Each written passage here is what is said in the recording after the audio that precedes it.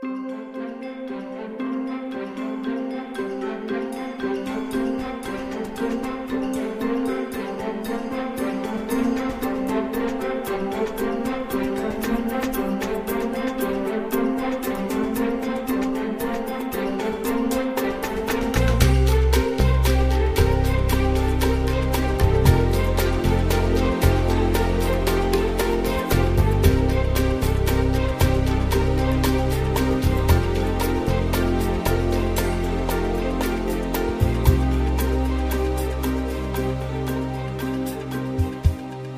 morning, and welcome to the latest Esk podcast. Lots going on at Everton, as all Evertonians and many other people in football know. So I thought with the news of a potential takeover, it'd be good to get the ideas of people in the local media. So Dave Powell, welcome to the podcast.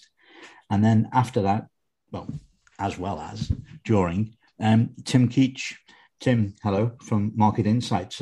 We're going to talk a little bit later about valuations and about some of the aspects behind what's going on at Everton and what needs to change in terms of recruitment and stuff like that. So I can't think of a better person to talk about that than you. So welcome to the podcast. Dave, let's start with you. For those that aren't familiar with you, do you want to give yourself a minute introduction or something like that? Yeah. First off, thanks very much for the invite. It's I'm a regular listener. The insights are always excellent, so really appreciate the call to appear today. Yeah, I'm the business of football writer at Liverpool Echo. I cover everything off the field, so anything that doesn't happen during 90 minutes, which involves money coming into the club, going out to the club. That's kind of my remit for both Everton and Liverpool. Both major clubs, both differing in their financial situations at present and the way things are going. So it makes for kind of interesting dynamic when I'm looking at how I'm writing stories and piecing them together. But it's a job role which is created kind of post-COVID, but it's been born from obviously we consume football 24/7. We live it, breathe it, and more than ever, football fans are becoming more attuned to everything that goes on around their club, right? Not just transfers or the matches themselves. It becomes about the whole aspect of football clubs. So the money that comes in, we find that people have a massive interest in kind of the game behind the game, I suppose. Because ultimately everything funnels down into how much money you have available to sign players and pay wages, and that is kind of the end game. So it's I think that it's the kind of role which you'll see more and more of. There's already a few kind of notable websites, business websites, which have cropped up over the past 2 years or so. Sportico in the US being an excellent example of that. So it's something which is only going to grow. So I'm hoping we're going to be kind of at the forefront of kind of leading that. You're never going to be short of content while Everton are around. Absolutely not.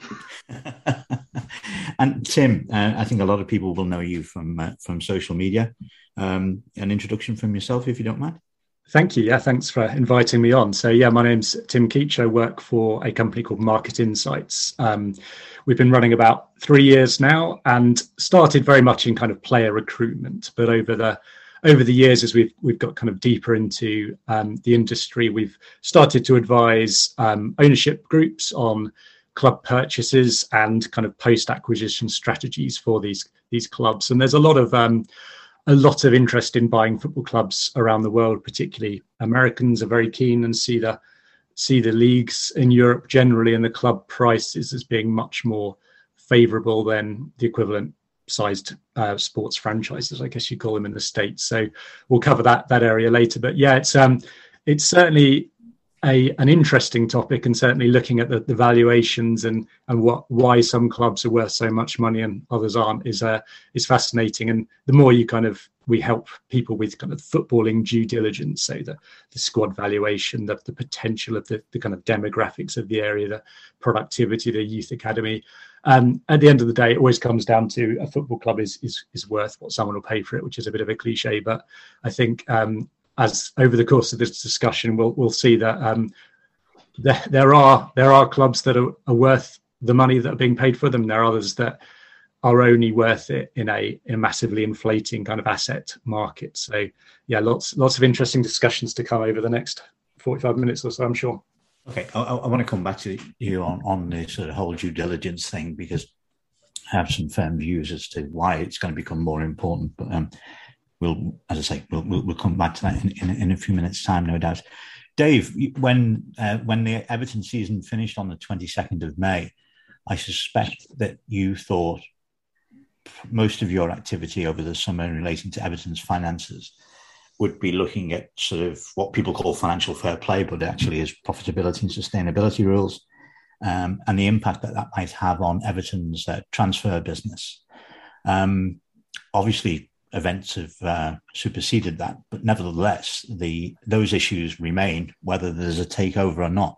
So can we start there in terms of what your view is as to Everton's position? Because I think the club have been quite aggressive in putting it out there that whilst it remains an issue, it's not necessarily as much an inhibiting issue as other people like myself might think. Yeah, I mean, just to touch on the first point, when the season finished, the anticipation from our end was that it would be the focus would be on how you kind of pick up the pieces from the season that's just passed. Obviously, they've dodged what would have been a near fatal bullet from what would have been relegation, given the issues that they already face and the stadium build that was ongoing in the background. We thought that was going to be how it was, because obviously the situation regarding how you plug those gaps with USM still existed. Obviously, a lot of players were due to big earners were due to have their contracts run out. How would that play out in terms of the market? How sensible would they have to be? But obviously, the takeover talk has now dominated the agenda somewhat. But yeah, to the profit and sustainability issues, they are significant for me, because ultimately it's not an awful lot has changed, and this is the anticipation was it was going to take some time, a couple of seasons at least, to try and get them back even to an even keel heading into Bramley-Moore Dock. I mean, ultimately, obviously, the whole spend from Moshiri and how they got into the issue in the first place was him trying to bridge that gap that exists between the rest of the teams in the Premier League and the Big Six. But unless you have the revenues to kind of back that up and match those, you're always going to be operating at a loss. And obviously, it's cumulative losses of, I think it's over 370 million over the last 3 years. It's 6 out of the last 7 years, is it? I think loss making. So it's all come to a head, and as you've said rightly in the past numerous times, Paul, this is something which is not really a surprise to anyone. I don't think that the issues, obviously the issue in Ukraine already compounds an already difficult situation. But yeah, this has been kind of a long time coming, and the issues are still very, they remain, and they're significant. And you've got Richarlison in the background. What happens there? I mean, will they be able to replace like for like for that kind of money? I'd argue not. A lot of big wages have gone off the wage bill through Delph's exit, Sigurdsson's exit, etc. But replacing these players with the kind of the quality, or the market hasn't gone down. The market's only gone up. It's like the housing market. If if you sell your house for a high price, you're gonna have to buy, pay a big price to buy a new house. So that remains for Everton, and which is why already this summer we've seen, they're yet to make any real big splash in the transfer market. Obviously, Tarkowski looks like it's a done deal, but that's kind of going to be the market that they're operating in again, and Harry Winks linked again. So it's going to have to be another difficult summer of trying to piece together a competitive side, but one that does, improves on last year. So it's a tough task for Frank Lampard, but I just think maybe it's become a burden of too much to bear for Moshiri, which is why he's been so open now to kind of relieving the club from his control and passing the baton on to someone else. And in terms of Tim, I'll come back to you in a minute, because Dave made an interesting point that I think you can talk about as well. But just in terms of the club's approach to the media and the club's approach to the fact that actually, it was the Telegraph who got the story and put the story out there first. Has it surprised you that the club's media people, and in fact, the board and indeed the owner, haven't been more sort of coy and sort of tried to deny these stories? I'm unsure on the whole thing, really, because part of me thinks it's once the kind of the cat is out the bag almost. There's been no rebuttal from what's happened, and the line what we're getting from the club is that these things are ongoing. They continue to talk, etc. But there's nothing more concrete than that. I just feel that maybe it sparks because I don't think I know Matt Slater mentioned on a pod recently that there are others in the background, and I think that's probably the case. And I think they will be expressing, they'll be open to expressions of interest now, and there'll be more US investors who see Everton as a valuable proposition, because Premier League clubs of that size and stature don't come up very often. So yeah, I think there's been no denial from which there's been, usually you get a shutdown of this quite quickly and a commitment to what comes next from Mashiri. Obviously, there was the letter at the end of the season to fans, an open letter, but didn't really address the key issues of what supporters wanted to see. It was it was fairly wishy-washy from my point of view. So maybe I think these expressions of interest that they had from the Kenyan-led consortium have probably sparked a number of other conversations from other interested parties, and that's why they're not too keen to shut this down, just in case they see where this goes now. Yeah, I'll come back to that, because I have a view on whether there are other parties involved or not. One of the things you said in terms of talking about Richarlison and talking about the idea that we have to dispose of an asset in order to refresh the squad, was that you felt that the market is still rising.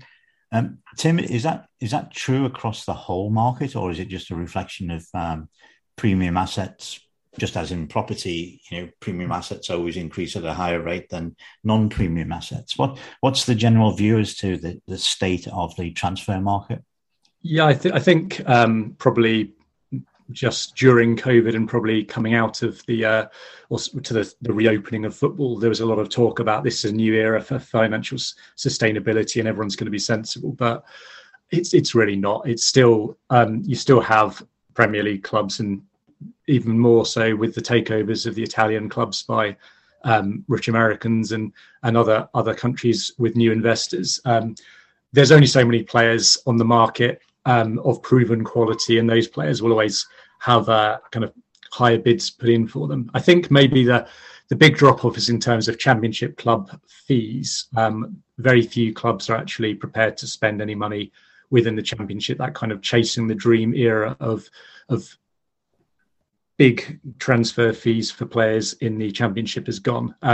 What I would say, though, is that wages haven't dropped off anywhere near as much as perhaps we would have suspected. I think, coming into COVID, the first few months of it, everyone's like, a new era of maximum of £6,000 a week in the Championship, and there'll be a hard wage cap in League One and League Two at about £2,500 and £1,500 a week kind of average wage for players, and that's been blown out of the water. And even National League teams like Wrexham and Stockport, who had rich ownership, are paying much more in wages, probably more than League Two teams now, because they don't even have it. There's no kind of financial control at all in that league. So, the out of contract players are still receiving a premium. Effectively, I would say there's no such thing as a free transfer. You either pay a fee and a wage, or you pay no fee and a higher wage, because agents know what they're doing. And they're going to say this is £1 million player, so take 900,000 and put it onto his wages over the length of the contract. So,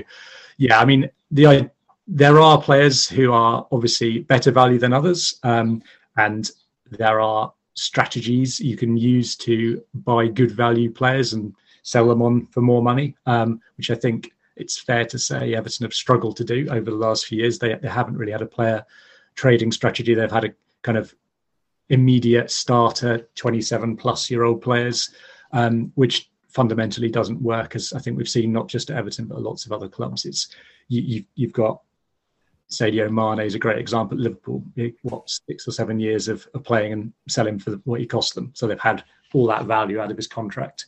Whilst we've seen players at Everton, Cenk Tosun and others, who have come in for similar fees and left on free transfers, having not worked out at all. So, transfer market is not dead by any means.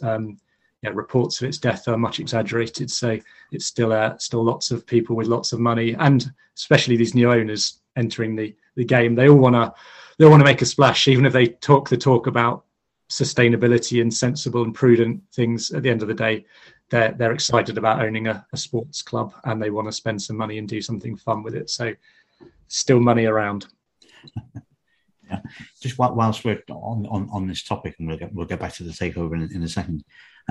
Is there a trend towards players running down their contracts but not moving sort of, in the sort of 24 months or 12 months to go, recognizing that if they actually see through their existing contract, that the financial benefits are for them to do that, not the financial benefits for the club to sell them with a 12-month or 24-month left on the contract? Is that something that's becoming more apparent? Yes, and I believe something that they've kind of borrowed from American sports, because the reason you wouldn't do that perhaps in the past is, what if I get injured in that last 6 months of my contract? So there's actually insurance companies now that will, for a premium, obviously, effectively insure the future market value of your next contract should you get a career-threatening injury within the last year of your contract. So there's always financial people thinking about ways they can get involved in these type of transactions. So I think more for it's always been the case that players could gamble their career, but at the upper end, when you're talking like a guaranteed £50 million contract, people weren't taking the risk. But the financial instruments are there now to help players take that risk, and therefore I think it's going to be increasingly common. As I said, you get the extra transfer fee money in your wage packet, effectively, if you go on a free transfer. So lots of players are going down that route now. So Dave, going back then to Everton and where we are now, how did you become aware of the potential for a takeover? Well, as soon as the door was kicked open to from the Telegraph article, it kind of made a lot of sense, because I went to the US just after the season had finished, for various work things, and there was some noise over there then that there was going to be some kind of investment. I wasn't aware that it was going to be in Everton. It just seemed that there was likely more interest in Premier League clubs to arrive over the summer, because a lot of investors are still looking at 2026 and the World Cup in the USA, the strength of the media deal with NBC, the fact that NBC now obviously have Peacock, their subscription service, and they basically have carte blanche to show as many Premier League games as they can fit on that, and live content is the best way to grow a streaming platform. It's the one that drives the most audience. So there was some noise around. There was probably going to be more movement. I didn't expect it to be Everton, if I'm honest, because I thought Mashiri would kind of through, I don't know, sheer just kind of bullheadedness or almost to kind of work his way out of the difficulties that they find themselves. But and also the fact that it's hard to imagine he gets out without making a loss as well. So that was a strange one to me. But there was also an interesting conversation prior to the takeover that I had with an investor in America, who we're just talking about the basic values of Premier League football clubs, and they name-checked Everton as being a club that, until this season, was seen as relegation-proof. And obviously, US investors, the one thing they don't like about the Premier League and European sport in general is the fact that there's promotion and relegation, because you don't have that kind of cost certainty every year. It's not like baseball, where you can have a bad season, effectively strip back the payroll, and then kind of tank a season and then try and rebuild through the draft, etc. It can be catastrophic to a business, a bad season.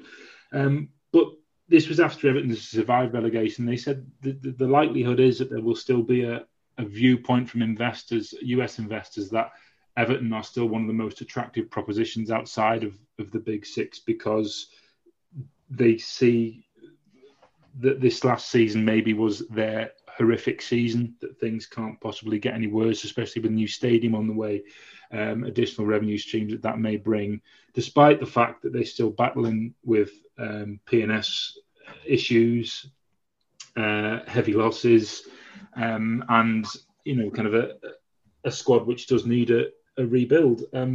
But they were still confident that Everton were one of those clubs that could be identified. But the first, I didn't think it would be something that would happen. But it's certainly not this summer. But obviously, the Telegraph article kind of blew that wide open, and I suppose it makes a lot of sense. But as we mentioned before, I mean, it's hard to imagine Moshiri getting out without a loss, which was why I didn't think it would happen. Can I just touch on that? Because again, I have a view on it.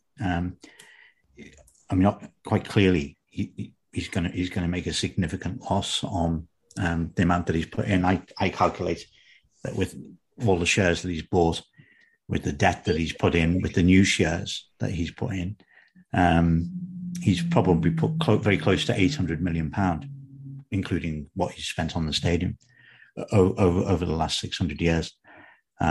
And that's just information that's in the public domain. It's just literally adding up each time he's put money in. What is the sum of that? And it comes very close to £800 million if he met all of his commitments that he said he was going to meet this year. Why would he want to sell at a loss? Well, the problem he's got is that even after £800 million, he's still got at least another £300 million to find to complete the stadium. He's still got probably another 2 years of losses to fund, which probably are going to be over 100 million over those 2 years. And he's got to find an investment. He's got to find a route of reinvesting in the squad, which isn't easy because he can't do it through capital. He has to do it through revenue, or he has to do it through player sales. So actually, even if he ends up taking and I think he'll take a much bigger loss than sort of 400 million. I think it would be closer to $500 million. Even if he takes that level of loss, he's actually saving himself possibly 450 million in future expenditure that he no longer has to commit to. So in a sense, even if he makes a loss, he puts himself in a much better position by taking the loss now rather than having to find the funds that he's committed to if he doesn't take the loss, if that makes sense. Tim, it does. You got a comment on that? It's probably hard to do psychologically, isn't it? I think I'm still persuading myself my Lloyd shares are going to go back to what I paid for them many years ago, but it probably won't happen. So yes, it's definitely going to be a loss. Just fundamentals. There's no justification for a value above that in any way. But I know football doesn't work on fundamentals. What I would say is, like, we've done a lot of work over the last year or so, and a lot of conversations with people who are in the market for clubs in that type of range, and some have completed some deals recently. And my general view is, like, serious people, you never know they've been interested in a club until they say they've taken it over. It's all NDAs, it's all circles of trust, and breaching those circles of trust is basically you out of the conversations forevermore. So there will be interest, but the serious people tend to also be the people who are the value investors, and they're looking for that. They will be doing their due diligence. They'll be doing the financial due diligence, the footballing due diligence, the potential of the club, the kind of macro economy around football. They'll be looking into all those things, and they'll come up with a valuation, and that valuation won't be above the amount that Farhad Moshiri has already put into the club. And that's one of those fundamentals, is if you put money and you spend it badly in any business, you can burn through piles of cash for no return.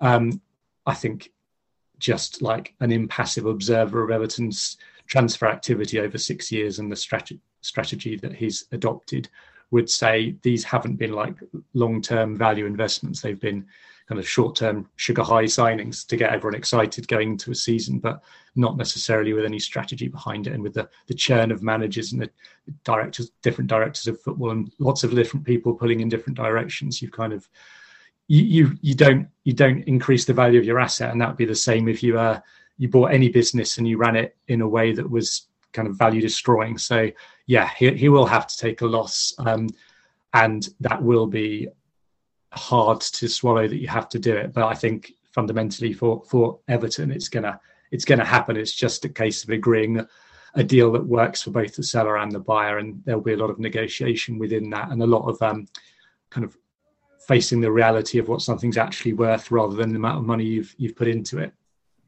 I think one of the interesting aspects about people who invest on multiple times, so that they run their business or they run their career through transactions as well as growing companies, but M&A specialists, merger and acquisition specialists, for those who don't know what M&A means, is that they have a slightly different attitude to loss than other people.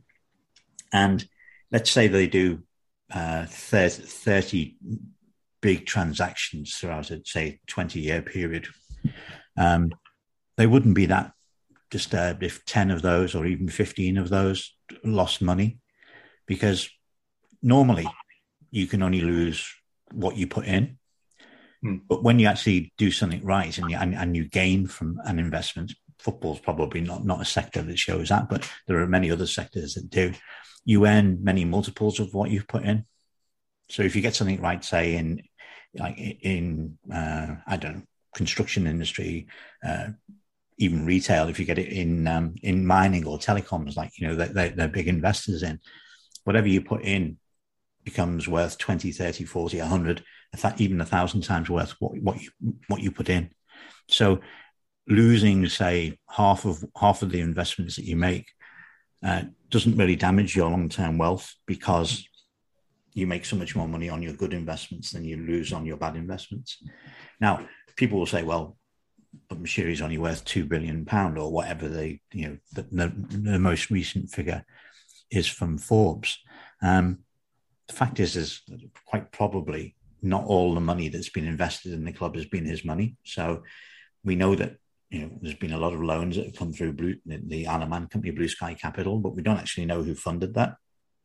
So it could be that Blue Sky Capital have actually got a group of investors that sit behind and put that money in. So maybe it may actually be that not all the money that looks as if it's come from Moshiri actually has ended up coming from Moshiri. And I know a lot of people over the years have said, well, clearly Usmanov is behind some of this. I don't know whether he is or not, but what I do know is that the company that provides the loans is not wholly owned by Fahad Moshiri, whereas the company that owns the shares is wholly owned by Fahad Moshiri. So it's quite possible that his exposure is not as great as it might appear. That's not to say that the other people still don't want some of their money back. Of course they do. But I think, and I've said this often, the club has been so badly managed and has fallen behind even where it was when he came in, that the idea that he could get anything close to the amount that's been invested, whoever's invested it, is really one for the fairies. And I think the figure that is quoted or has been quoted in terms of, and it's interesting that Peter Kenyon initially talked about sort of, those ballpark figures of 500 million for the club and 500 million for the stadium. The most recent article that came out, I think it was in the Independent, I just saw it very briefly this morning, makes no mention of how much money is actually going to be invested. It just says that there will be money to build the stadium and there will be money to invest in the team. So there may already be a drawback from the initial position. And one of the things I find really interesting, and I'm going to ask you both on this, is there seems to be an idea that we shouldn't, or it's damaging to the club that we accept a lower price for the club. Where I actually think the reverse, and I'm interested in your views on this, because I think every pound that goes to the shareholders is a pound that doesn't go to the club. Yeah, exactly. Yeah, so yeah, £200 million to the shareholders versus £500 million to the shareholders is obviously a large difference in the amount that can be spent building up the capacity of the club to actually generate profits in the future through increasing the revenues, through increasing the ability of them to generate profits through player sales and everything else. So yeah, I'd agree with you there. The lower the price for the equity, the better in terms of the amount of money that people have left over to spend on other things that, as fans, we care about more. I mean, I'm sure if I was a shareholder, I'd be feeling differently, but it's definitely the case that I'd rather the money went into the infrastructure of the club than the shareholders. I mean, sorry, Dave, carry on. But I think that it all comes down to Moshiri himself and how much he feels he can sell the club for. Because just looking at just as an example, the MLS, there were 2 teams sold in 2021, Houston and I think it was Orlando. They both went for around $400 million, but that was 13 times. I think it was 13 times revenue for Houston, 10 times revenue for Orlando. And the average value of MLS teams is around $500 million, I think. I think LAFC are valued a couple $100 million more than that. So, but when you consider that the Premier League's, I think, second behind Liga MX in the US is the most watched football league, and the betting market opening up in major markets in the US is something which is enticing to US investors. And I think Moshiri will probably know a lot of these factors are at play. There are valuations there which you can point to. And I think that it will embolden him to kind of hold feet to the fire almost, and try and at least push the envelope as close to with the added capital expenditure needed for the stadium as close to that 1 billion as possible. But that's not based in any business. In kind of, if you looked at it as a business, it's not worth £1 billion, even with the capex that's needed for the stadium. It's just not. I mean, it's a loss-making business which has a number of issues that it faces, which puts brakes on its plans for growth. But I think just the market almost dictates these things, doesn't it? It's almost a little bit of last in first out type of thing. It's Chelsea's most recent sale. You'd argue that they're not worth that. But at the same time, they've still got to invest in that Stamford Bridge Stadium as well. So I think that Moshiri will feel emboldened by how the market has been over the past 12, 18 months or so, to think that he can kind of eke out more than that lower kind of 250, 300 million that the club may be worth. But obviously that in turn doesn't, is a negative impact for the football club in terms of, what might be made available to actually invest in the squad. It's an interesting point you make, because I wrote an article yesterday that essentially said I don't think you can make direct comparisons between what Chelsea is sold for or what part of Liverpool FC was sold for to Redbird, for example, or Manchester City when they sold to their various external shareholders. I think looking at it as an observer, if I was looking at it certainly as an investor, I'd want to look at it on a very much case by case basis, because I think there are so many differentiating factors in each club, and I think you've got to look at the what's the motivation behind the sellers in the first instance, because that quite often drives price. Ideally, you're looking for somebody that's in a position where they're forced to sell, and you might argue that Moshiri is in that position.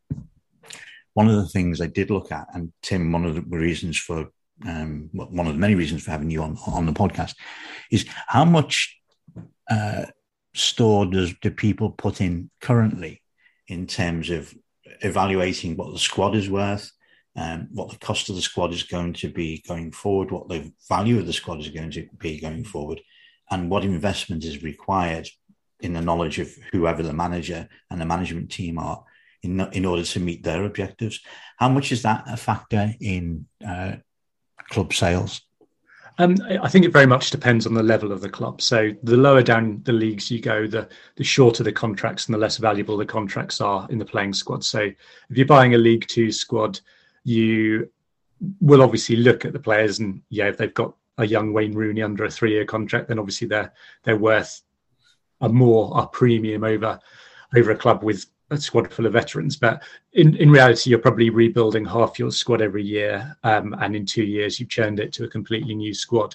In the Premier League and other leagues like that, you might have players on 6-year contracts on £100,000 a week, and then I think the fundamentals change in that you're pretty much buying the legacy of other people's choices when you take over a club like that. So if you look at the squad, Everton or any other Premier League squad, one simple metric is just looking at the signed contracts with the players, how much money they're going to earn over the course of the rest of that contract. Same with the managers and the other kind of staff on over £1 million a year. You're going to be looking at that and you're going to say, well, actually, year 2, even if we do nothing in year 2, we're going to be paying out this much in wages. Year 3, we're going to be paying out this much. Year 4, 5, 6, even.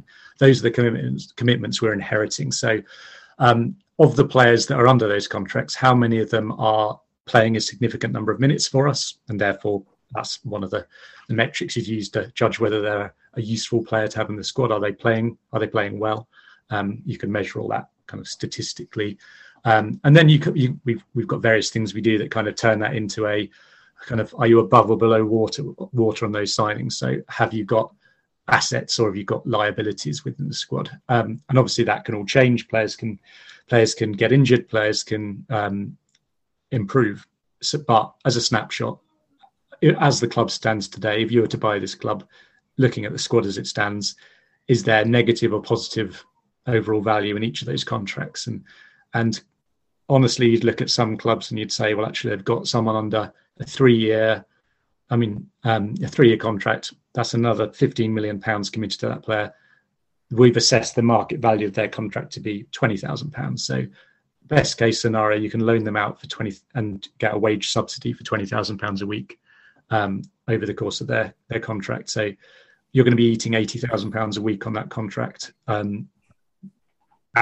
You might get lucky. They might do really well at their loan club and you sell them on, but the reality is probably unlikely. And clubs aren't stupid. They know when you're a forced seller. They know that player isn't playing for you. They know that you will be just paying them hundreds of thousands of pounds a week to not be in the squad. So they will take that information into account when they're deciding whether to buy or loan the player. They're not going to take on the £100,000 a week. Players at that level are unsellable once they're worth below what you paid them. So you have to very carefully examine the forward commitments. Also, as I mentioned, is there a potential huge asset within the youth system who's under contract? That's something worth looking at. The age of the squad, all these types of things you would look at to say whether your players are likely to increase or decrease in value. And it would certainly worry me looking at some clubs' squads to say, actually, I don't think beyond a few players there's much in the way of asset value, either as a playing asset to play the minutes at the good enough quality to keep you in the league, or a value that you could persuade another club to effectively rip up the contract with you and sign a contract with them and pay you a fee for having ripped up their contract, which is basically how transfers work. You will only move if you get paid the same or more as a general rule. Some players, I think Mikel Arteta was rumoured to have been on slightly less money at Arsenal than it was at Everton. So you do occasionally get players who, for the sake of their careers, will take a small hit in their wage. But the general rule is if a player's moving and he's going to be paid more than he is at his current club. How much do investors take into account what they're likely to put into the squad and what they then expect from the squad? So, in any other industry, or most other industries that are not people industries, where there's actually physical materials or goods or even services, I suppose, you're looking at how much do I need to put in, and then what's the return on that investment? What I'm interested in is whether or not people are going to that level. It seems to me that if you're spending £500 million or even £1 billion, that you should do so. But for example, with Mashiri, there's no great evidence that when he came to Everton and his subsequent behaviour, that he had a plan in terms of how much he was going to spend and what he expected from whatever it was that he did spend. Yeah, I think. Sorry. from my point of view, I think there's it depends. I mean, because if we're to look at just taking for an example the Kenyan bid with Kaminsky and Thornton, it's all about a lot of it is behind who these people are and where they see these things going. So, if you were to look at FSG, for example, when they came in, there was a clear directive there to invest in the squad over the longer term, but a lot of that being predicated on having a best-in-class kind of data analytics unit, which ultimately would help them spend less money on transfers and remove a lot of the risk attached to spending money on transfers and overinflated transfer fees, which in the main, that's pretty much what they've done. It's kind of been the cornerstone of their success. But then you've got but they're active investors. I know John Henry can be seen quite aloof, but they're active investors. I wonder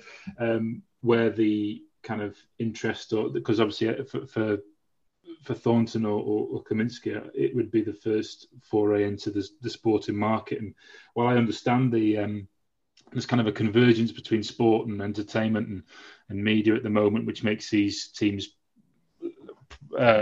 attractive to investors, and they kind of look into that, and how they invest in the squad is kind of based upon where they see kind of the puck going, I suppose. So I'm interested to see, because this would be a first sporting property in a portfolio for either Thornton or Kaminsky, I think. So I'm interested to see kind of how they would approach the squad value here, because there has to be a strategy, and that's what's been so desperately lacking at Everton, is a strategy behind how that money's been spent. It's just been a squad cobbled together for enormous cost, and there's been no value sorting that at all. So you only have to look at this season's disposals of wages to see that. I think in terms of transfer fees spent, it's probably nearing the £100 million mark that's just gone out the door for free, isn't it, this summer? So I'd be interested to see what their own kind of long-term approach was to how they tackle that, because I'm unable to see where the experience comes from that they would be able to kind of manage that situation. Yeah, and from my point of view, there's generally has been, and I think it's changing slightly now, but there has been a bit of naivety from some ownership groups about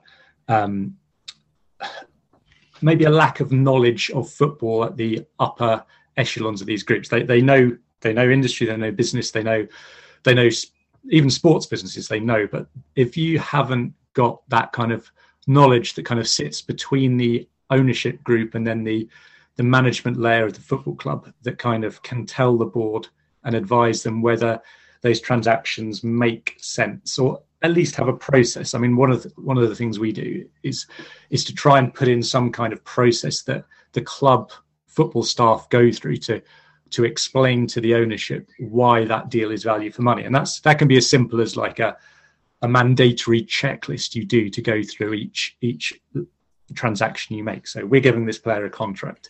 In order to prove that he's worth the £150,000 a week that he's asking for, what would we need to see? We'd need to know how that offer stands within the market. So there's a layer of market knowledge you need there. We need to know whether the player's performances justify that type of expenditure, or whether the like-for-like replacement is on half the money.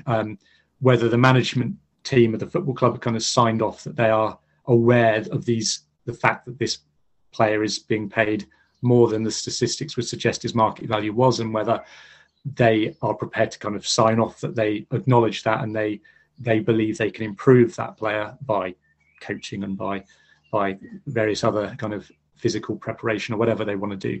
And just kind of make sure that all that is documented and signed off as you would with any kind of purchase, let alone one that's probably a £50 million commitment of cash over the years. And it's been far too slapdash in football, in my view. It's been too agent, too emotion driven, and just having that kind of layer of basic management reporting that sits in football clubs. Obviously, some clubs have it, some clubs have far more than that, but just that general all-purpose kind of, are we sure? Are we prepared to say no? Are we prepared to say to the ownership, who's really excited about this transfer, this is a bad idea? If you want to go ahead, obviously it's your club, your money, you can spend it, but just be aware that there's nothing that indicates that this is good value for money. And just that relies on having an ownership who listens to that type of advice. And they do exist.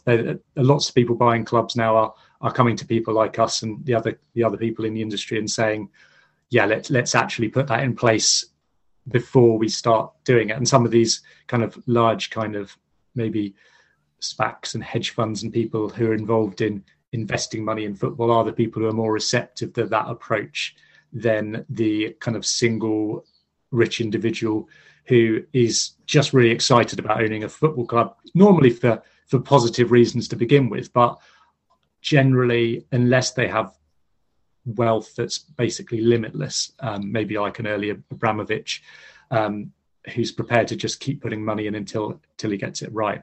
And also, Abramovich has employed and deferred to football people. And again, that word football people is very difficult because there's a big difference between having an agent as your advisor and having a maybe someone who's been an executive at a large club. But does that transfer to being able to compete against some of these organizations that maybe have like 20 Harvard physicists working for them in their decision-making process? And I'm not saying you can't have someone whose general knowledge of football is enough to sustain it, but as an investor, how do you know who to trust? The guy who's been at Tottenham or Liverpool or somewhere and put him in charge and say, this guy was at successful clubs, I'm going to let him be the football knowledge within this organization. But was he any good when he was there? It's difficult to judge from the outside at any club who was actually good, who was lucky, who was in the right place at the right time, who was in the wrong place at the wrong time. It's really hard. So my idea would be always be process driven, always be kind of aware of what you don't know and make sure there's some logic behind the process. And if you're getting things wrong, improve the process. Don't sack everyone on the first day and say, well, they got that one thing wrong, so they're useless. It's really difficult to judge who knows what they're talking about. So at least have some kind of process that you can refine is what I always tell people to do. The structure should be a constant throughout. However many managers that a football club should have, the structure should be the one constant. The manager should be the head of it that steers the ship, but everything else should remain a transfer policy, the way things are done. And that's just simply hasn't happened at Everton. There's been a change in direction too many times. You only have to look at the different styles of managers that have been at Everton in a short period of time. You know, you've had Carlo Ancelotti and Sam Allardyce within a short spell of each other. You know, so it's just kind of been slapdash really, just kind of firefighting it or just trying to make short-term games when in reality there's been very little effort to implement any kind of strategy, and that's what the club kind of desperately needs. As Tim says, you need to have a strategy which underpins everything, which is a constant as well, because otherwise it's just you're doomed to repeat history constantly. So much to take from what you've both just said in the last sort of 10 minutes. I'm conscious of time, so we're not going to get through it all now, but it seems to me that Tim, you make a very good point that if it's institutional money, so it's coming from a hedge fund or, some form of investment fund, quite often they're investing other people's cash, not their own. So there's a greater requirement to do due diligence. There's a greater requirement to do active management of what the actual clubs are doing, what they're spending on, what the results of that expenditure are, as against, as you say, just a private individual that's throwing a load of cash at it. I think there's, from what you're saying and from what is very evident at Everton, there's a whole layer of management within clubs that's missing, a sort of that ties in what the football side of the operations want to do and ties in what the finances allow you to do, but also tie in all of that with whatever it is that the shareholder wants as well. So like an asset management sort of layer of management that sort of might exist in some clubs. Certainly hasn't existed at Everton. I suspect it probably has existed and does exist at FSG. So that it keeps everything very, very tight and structured. And there's a lot of reporting going on. and perhaps there's early warning systems that say, if we continue down this sort of recruitment strategy, we're going to have problems. Or if we continue down this route, we can see some big gains in the future in terms of performance, but also in terms of financial performance because we can sell players. Really interesting whether we think that somebody like Peter Kenyon, for example, whether I've got two more points to make, okay, which I want to include you both in. So let's assume that it is Peter Kenyon. And in the context of what we've just been talking about, I'm going to say this: Peter Kenyon's not had a full-time role in football since 2009. He's 68 years old. And depending upon who you speak to, the reputation that the man has is not wholly consistent. So you get different views about his effectiveness. If two sort of investors who'd never invested in sports franchises before came along and said to somebody like Peter Kenyon, "You can run it for us," does he have the necessary skills? Is he sufficiently up to date with what we've just been talking about, modern practices, to do that effectively? I'm not so sure.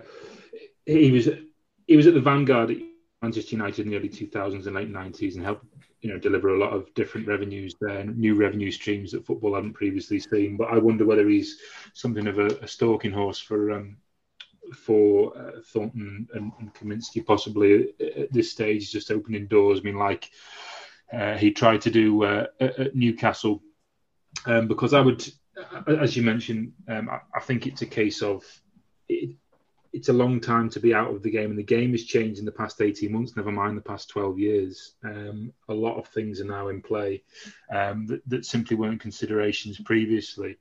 And I wonder whether, if a prominent role is given to someone like Peter Kenyon, I don't think that it's not a progressive move. Everton need to be progressive now because they've regressed under Mashiri. Despite his best intentions, I don't doubt his intentions to have made the football club and deliver it into a better place. And obviously, Bramley Moore Dock will be at least something to kind of point to that fact. But I think moving to an appointment of someone like Kenyon leading the club while he was enormously successful at United and he's had a long career in football, I just think the game it needs Everton need a fresh approach to how to do things, and getting the right people in the right places is going to be absolutely key, because that's simply something they just haven't had the benefit of for the past 5, 6, 7 years. Dave, just to sort of re-emphasize my point, I know you said that he's had a long, successful career in football. But that's a bit like saying Rafa Benitez has had a long, successal career in football. He had a period when he was the best in the business. As Rafa Benitez might argue that he was the best manager in the business for a period of time. But that's sort of some way in the past, and we've already experienced what that might bring in terms of what he brought to the club when he was there. So I'm personally very concerned that the club, the fans, people who don't necessarily know football that well, i.e. the two potential investors, they make the right decision in terms of who that football person is. Tim, I don't know if you want to make a comment on that before I sort of go into my final point. I think it's really hard externally to judge how good people have been. I mean, within the industry, it's always you speak to two different people about someone and they give you completely contradictory views of them. So I've never put too much stock into that. It's whether they've kept themselves up to date. It's whether they've thoughtful people who are always kind of reading and keeping up to date with modern practices. I don't know whether he is or isn't, but I think I've met people whose reputations externally are poor who are brilliant. So I'm going to sit on the fence with that one and just say I don't know, but I've met people whose reputation isn't great, who are actually some of the best people in football. So it's difficult to say from outside. All right, that's a fair answer. Perhaps I was being unfair on you, but that's a fair answer. The final question, I suppose, is a question of timing. How much does the timing of the takeover, be it Peter Kenyon and Thornton and Co., or indeed anybody else, how much does the timing impact what Everton can and cannot do this summer? And Dave, perhaps you can kick off on that. It's going to have to be kind of expedited if they're going to make any meaningful changes, I think, because as we touched on early on in the podcast, that the profit and sustainability issues aren't minor. They're considerable. So it's there's a lot of managing that has to be done around that, and I think the notion of major transfers this summer, just certainly without disposing of key assets like Richarlison, I don't think is possible. But and it just seems that, I mean, how far are we away from the start of the season now? We are we're a matter of weeks away, aren't we? Six weeks away. 6 weeks. So in order to tie up a kind of deal of this magnitude and then have time to go into the transfer market in a considered way, which is, because say some money was made available, Lampard wouldn't have had targets in mind for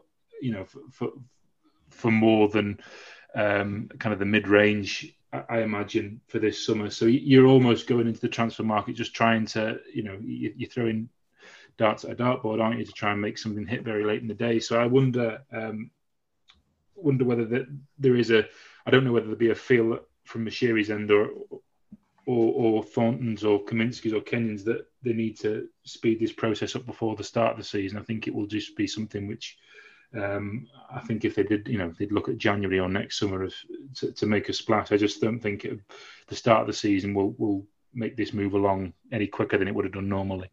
Mm-hmm. And Tim, your view, and actually a supplementary question to you, Tim, because you're the numbers man on this occasion. Does a takeover of a club have any impact on the range of prices, or rather the prices of players both leaving and coming into a club? But if you can answer the timing one first and then answer the supplementary, I'd be very grateful.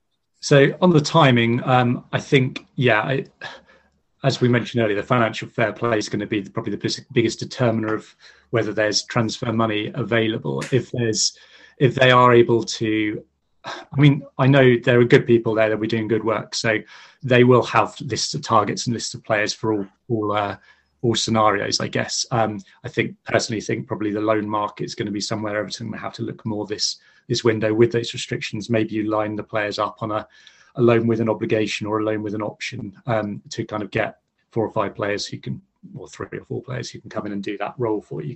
In terms of the timing of the deal, there's loads that I always look at it like the buyer side and the seller side. If the sellers want the best price they can get, there's lots they can do to increase the value of their asset, and that's putting in those systems and processes and people and long-term plans now that will benefit the buyer when they take over the club. So I'm sure the new director of football and everyone that's been appointed recently, who, as I say, they're good people with good reputations and are doing good work already, will be people there who can actually start those processes. So there's lots you can do to a football club outside of the transfer market to make it function better. There's the physical preparation, there's the set piece training, all of which we were as a club not that good on in terms of like injury recovery and filling out that medical department so you're getting fewer injuries next year. You can do all that sort of thing without spending a penny on transfer fees, and they should be doing that anyway, and I know they are doing that anyway. So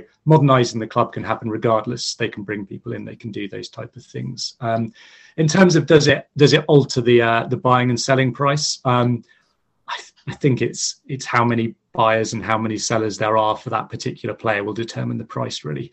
You can play hardball and say you've just been taken over by a billionaire, it's an extra £5 million on the player, but any good club should have a list of players, not just a specific player they're going to buy. If you're in a situation, I think we saw this perhaps under Mashiri in the early days, where they got fixated on having to get a certain player to kind of prove how much money he was prepared to invest, and we saw very, very, very, very inflated fees paid for certain players because they wanted them, and they made it clear they wanted them.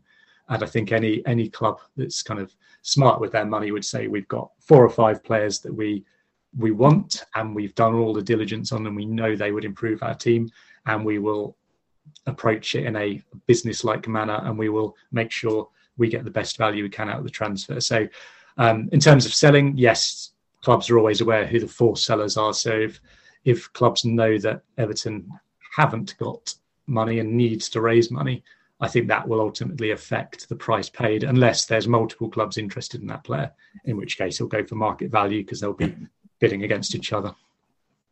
Right, interesting stuff. So I'm not a gambling man at all, and I don't like gambling in any sense. But so I'm not going to ask you to sort of where you'd put your money. But in your opinion, both your professional opinions, are we going to go into, not necessarily go into the season, because as we said, that's only 6 weeks ago, but by the end of the window, say September or so, do you think we will be under new ownership or not? I think the club will be sold, personally. And I think there'll be other interested parties in the background as well now, because it's this scarcity value in Everton. And I think at the moment, with valuations going up at present, a lot of capital, which is, US investors particularly willing to spend at present on European football clubs, probably paying over the odds of what they actually are as businesses, means that it's probably providing a bit of an out for Moshiri at the moment. So my personal viewpoint is that they'll be sold.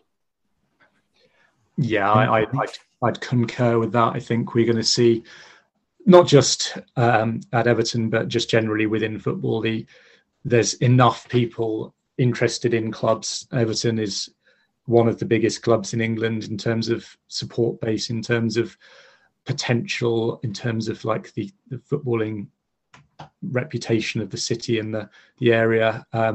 As you mentioned, as Dave mentioned earlier, surviving relegation. I think if they'd gone down, it would be a different story. Would be talking like a rescue job, not necessarily a Derby County situation immediately, but I think within a few years you'd be having to bounce back straight away to avoid that kind of scenario. So having avoided it last year, I'd be by no means saying it's not going to be a struggle this year. Just looking at other Premier League clubs, you always have to anticipate you might not have got worse, but other clubs are improving all the time, and the mid-table clubs are doing smart things at the moment. So Everton need a strategy generally, and as I say, that can be put in now. That doesn't need new investors. That type of work is a drop in the ocean compared to a player transfer. They can put all those strategies in place. They can look at the multi-club model. They can look at all the things that a football club can do that's a kind of upper mid-table Premier League club to compete and to stay there, because it's not just a case of narrowing the gap to the top 4. It's a case of trying to get away from the relegation places. So yes, I think it will happen. Who it is and when it happens is still, as I said earlier, the really serious people you don't tend to hear anything about and you'll never know they're interested if it doesn't happen. And there's a lot of those types of people in the football industry at the moment. Fascinating stuff. Gents, thank you so much for giving up your time on a Saturday morning. I know you've got family duties to do, as have I. So thank you very much. Let's see what happens, and maybe we can talk towards the end of the window, or when it becomes clearer as to who's going to buy Everton Football Club. Thank you very much. Pleasure to be here. Thanks very much, Paul. Cheers, Dave. Thank you, Tim. Thank you.